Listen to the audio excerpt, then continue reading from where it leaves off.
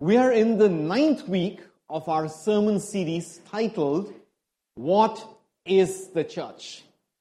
I have to say that I have never been worried about the background when I preach.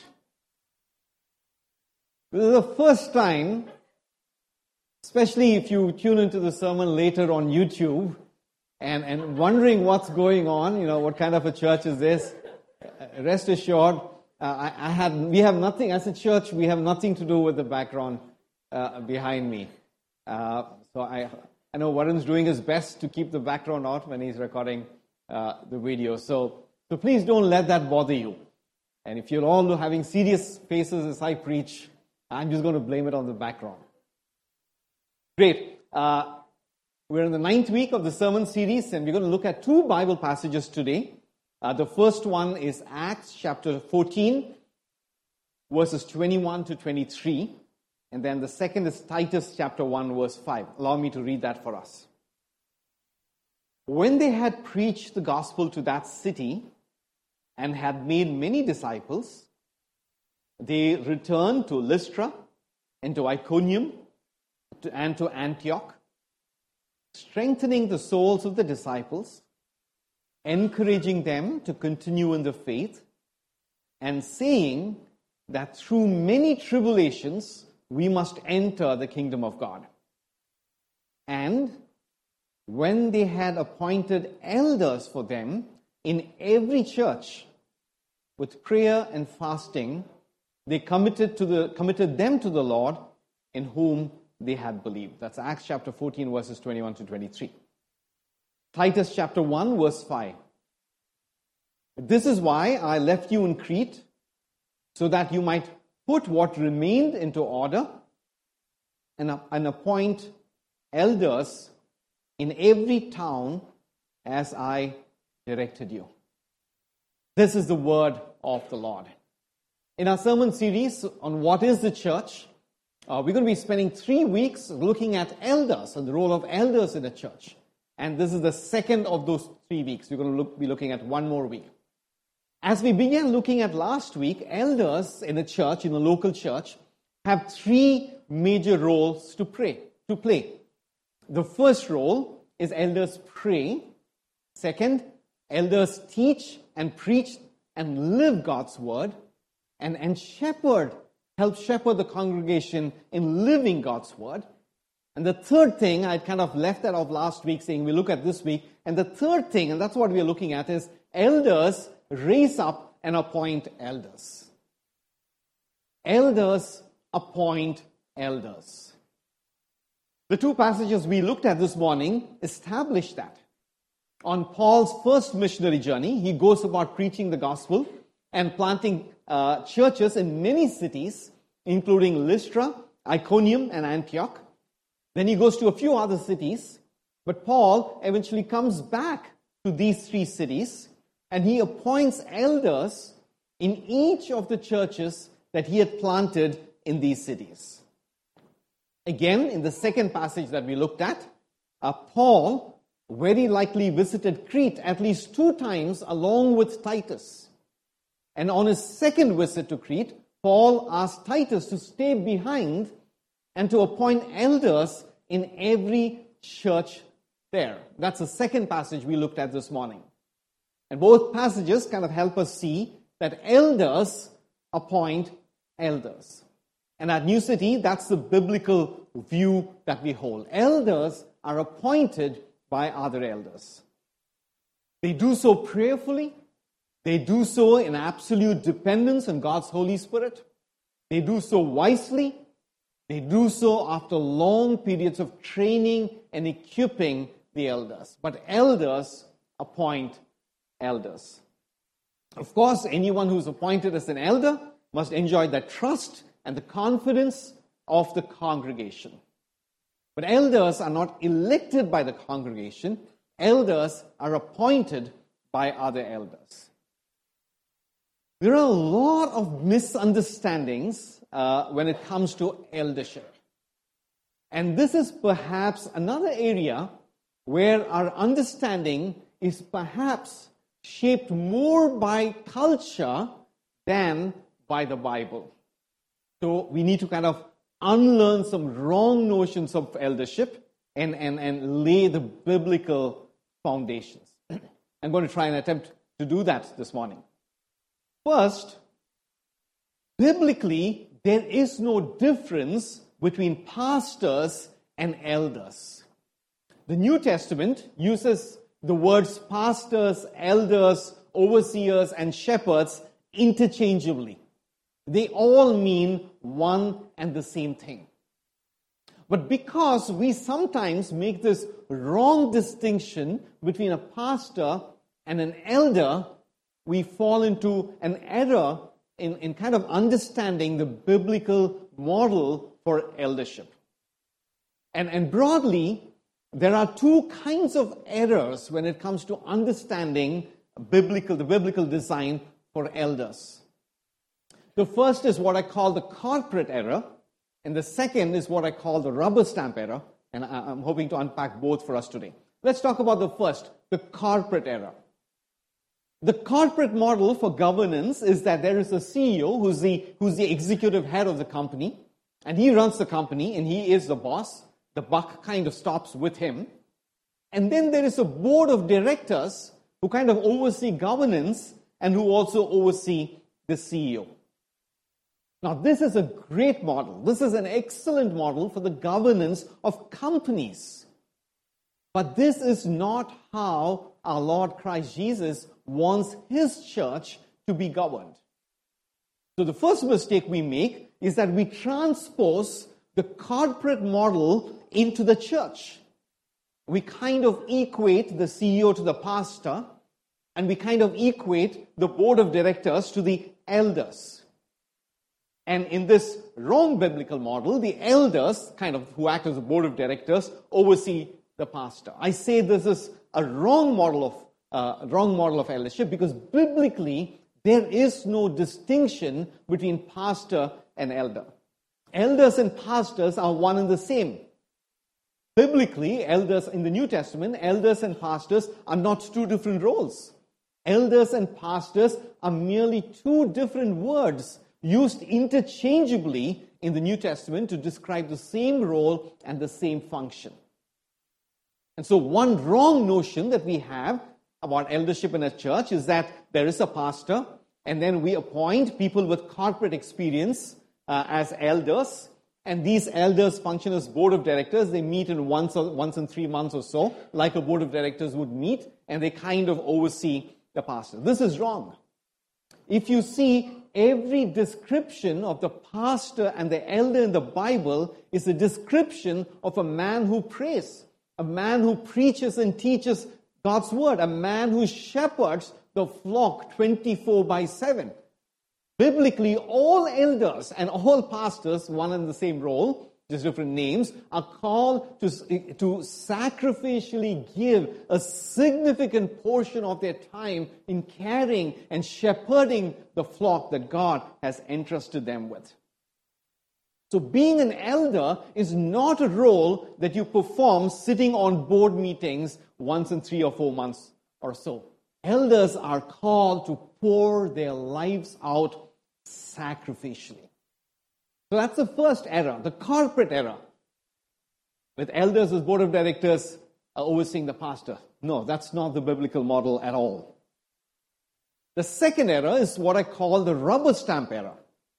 In the rubber stamp error, there is one superstar pastor. And this superstar pastor calls all the shots in a church.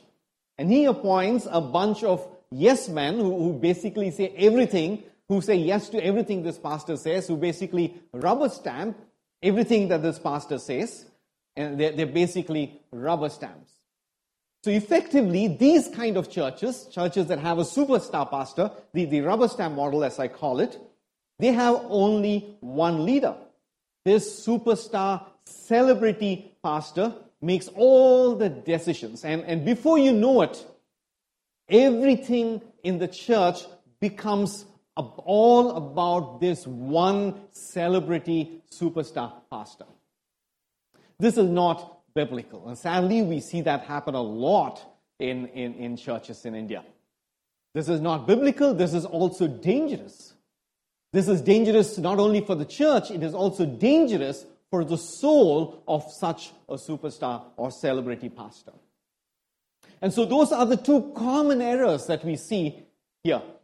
In the first error, the elders are above the pastor, and that's not biblical. In the second error, the superstar pastor is above the rubber stamp elders. This too is not biblical. So the correct model is not elders above the pastor or the pastor above elders. The correct model, the biblical model, is plurality of elders, all of them equally and together carrying the responsibility of shepherding the church of Christ. The biblical model is plurality of elders. Every local church must have more than one elder/pastor. And together, as plurality of elders, these men are called and appointed by God to lead the church of Christ Jesus. In the context of the biblical requirement, this is an absolute non-negotiable biblical requirement. In the context of this biblical requirement, the person who planted the church, the founding elder or the founding pastor, may have a slightly greater say. As a founding elder or founding pastor, this person may assume the role of the first among equals. But every founding elder or every founding pastor is obliged to appoint other elders who take equal responsibility in shepherding the church. So at best, a founding elder can be a first among equals. But there is no doubt that biblically there must be other co-elders who are co-equal to him in sharing responsibility.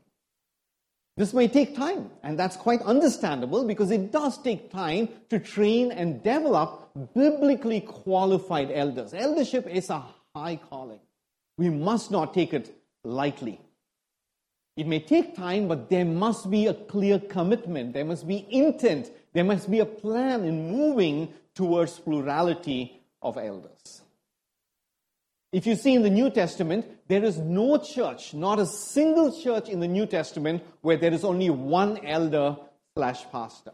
Every New Testament church had a plurality of elders. Even in the two passages we read today, Paul's instruction is to appoint elders, plural, in every church. Not elder, but elders in every church.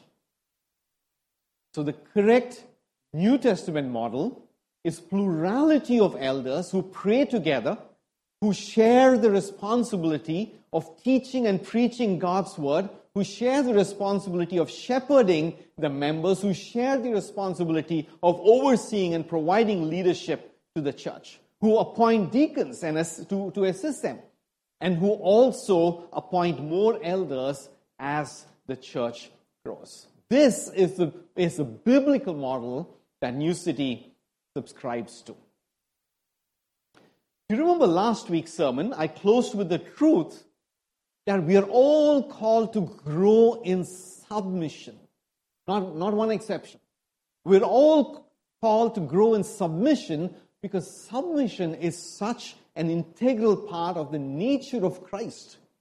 And we cannot grow in Christ-likeness unless we also grow in submission. We saw that Jesus submitted to the Father in every way, even though he was equal to the Father in every way. And to grow in Christ-likeness, we must grow in submission. So as I explained last week, all the members of a church, of a local church, are to submit to the elders of the church. But what about the elders? Who do the elders submit to? Don't elders need to grow in Christ-like submission too? Aren't they human as well? So who do the elders submit to? Elders mutually submit to other elders. Elders submit to one another. And this is one significant reason why the Bible insists on plurality of elders in every local church, so that elders can also submit to other elders, to one another, just as members submit to elders. And as we clarified last week, submission to elders does not mean that elders make life decisions for you, not at all. We saw clearly what submission to elders means is to submit to their role, their labor of spiritual formation. And so, as I shared last week, meaningful membership in a local church with members submitting to elders and plurality of elders submitting to one another is God's blueprint to help every one of us grow in Christ-likeness. So what do we look for when we call people to eldership? What are the qualifications of an elder? At the end of the sermon, I'm going to put in a WhatsApp group a very clear, detailed, biblical narrative, biblical compendium of all the qualifications needed for an elder. I'll share that on the WhatsApp group right after the sermon. But let me highlight the most important qualification of an elder. Any potential elder must love God's word. Only people who have a consistent track record of daily delighting and reading and praying and meditating on God's word must be called to eldership. Why is that? And the answer is very simple. The core function of an elder is to preach and teach God's word, guard against false doctrine, and shepherd people according to God's word, even as they themselves live according to God's word. You just can't do this unless you spend time daily with God's word. So that's a primary thing that we look for when it comes to identifying more elders. And New City will need more elders as we grow as a church. And that's why community Bible reading or Seeing Jesus Together journal, that's a great way where it's a very good measure of potential elders. As we see people really being blessed by themselves, being blessed themselves in God's word, and as they share their reflections on God's word, as we see other people being blessed, that's one good way to look out and try and understand and discern who the Holy Spirit is sovereignly calling to eldership. So the most important qualification of an elder is a man who finds absolute delight in God's word. The Bible calls us to desire to be an elder. It's a good thing to desire, the Bible says. It's a good calling to desire. But to grow in that desire, we must devote ourselves and give ourselves to enjoying and living according to God's word daily.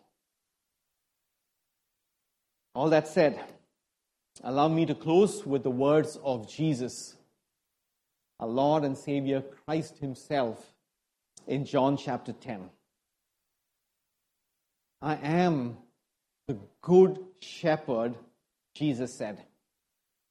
The good shepherd lays down his life for the sheep. That's John chapter 10, verse 11. I am the good shepherd, Jesus said. I know my sheep, and my sheep know me, just as the Father knows me, and I know the Father. And I, Jesus said, I lay down my life for the sheep. That's John chapter 10, verses 14 and 15. Elders are merely sub-shepherds. Christ, he is the chief shepherd. And only Jesus, the good shepherd, laid down his life for his sheep. Elders and members both need to remember that. All of this calling to be elders and members of a local church, all of this authority, headship, submission, all of this is our act of worship to Jesus, our chief shepherd, who laid down his life for his sheep.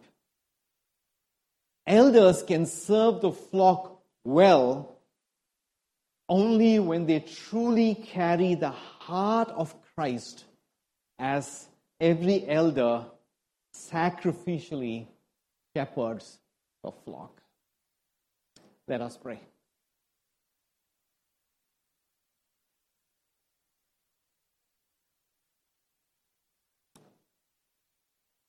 Father, we stand under your word, Lord.